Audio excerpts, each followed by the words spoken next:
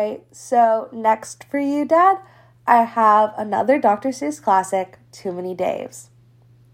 Did I ever tell you that Mrs. McCabe had 23 sons and she named them all Dave?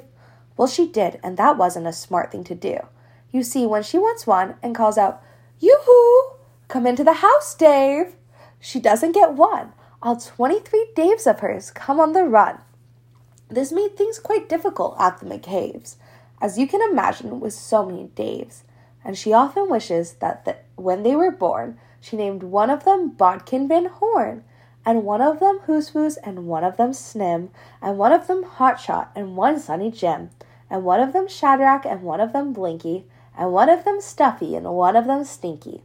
Another one Putt-Putt, another one Moonface, another one Marvin O'Grovel Balloonface, one of them Ziggy, and one Soggy Muff, one Buffalo Bill, and one Biffalo Buff, and one of them Snippy, another Weepy Weed, and one Paris Garders, and one Harris Tweed, and one of them Sir Michael Carmichael Zutt, and one of them Oliver Bolivar Butt, and one of them Zanzibar Buck McFate, but she didn't do it, and now it's too late.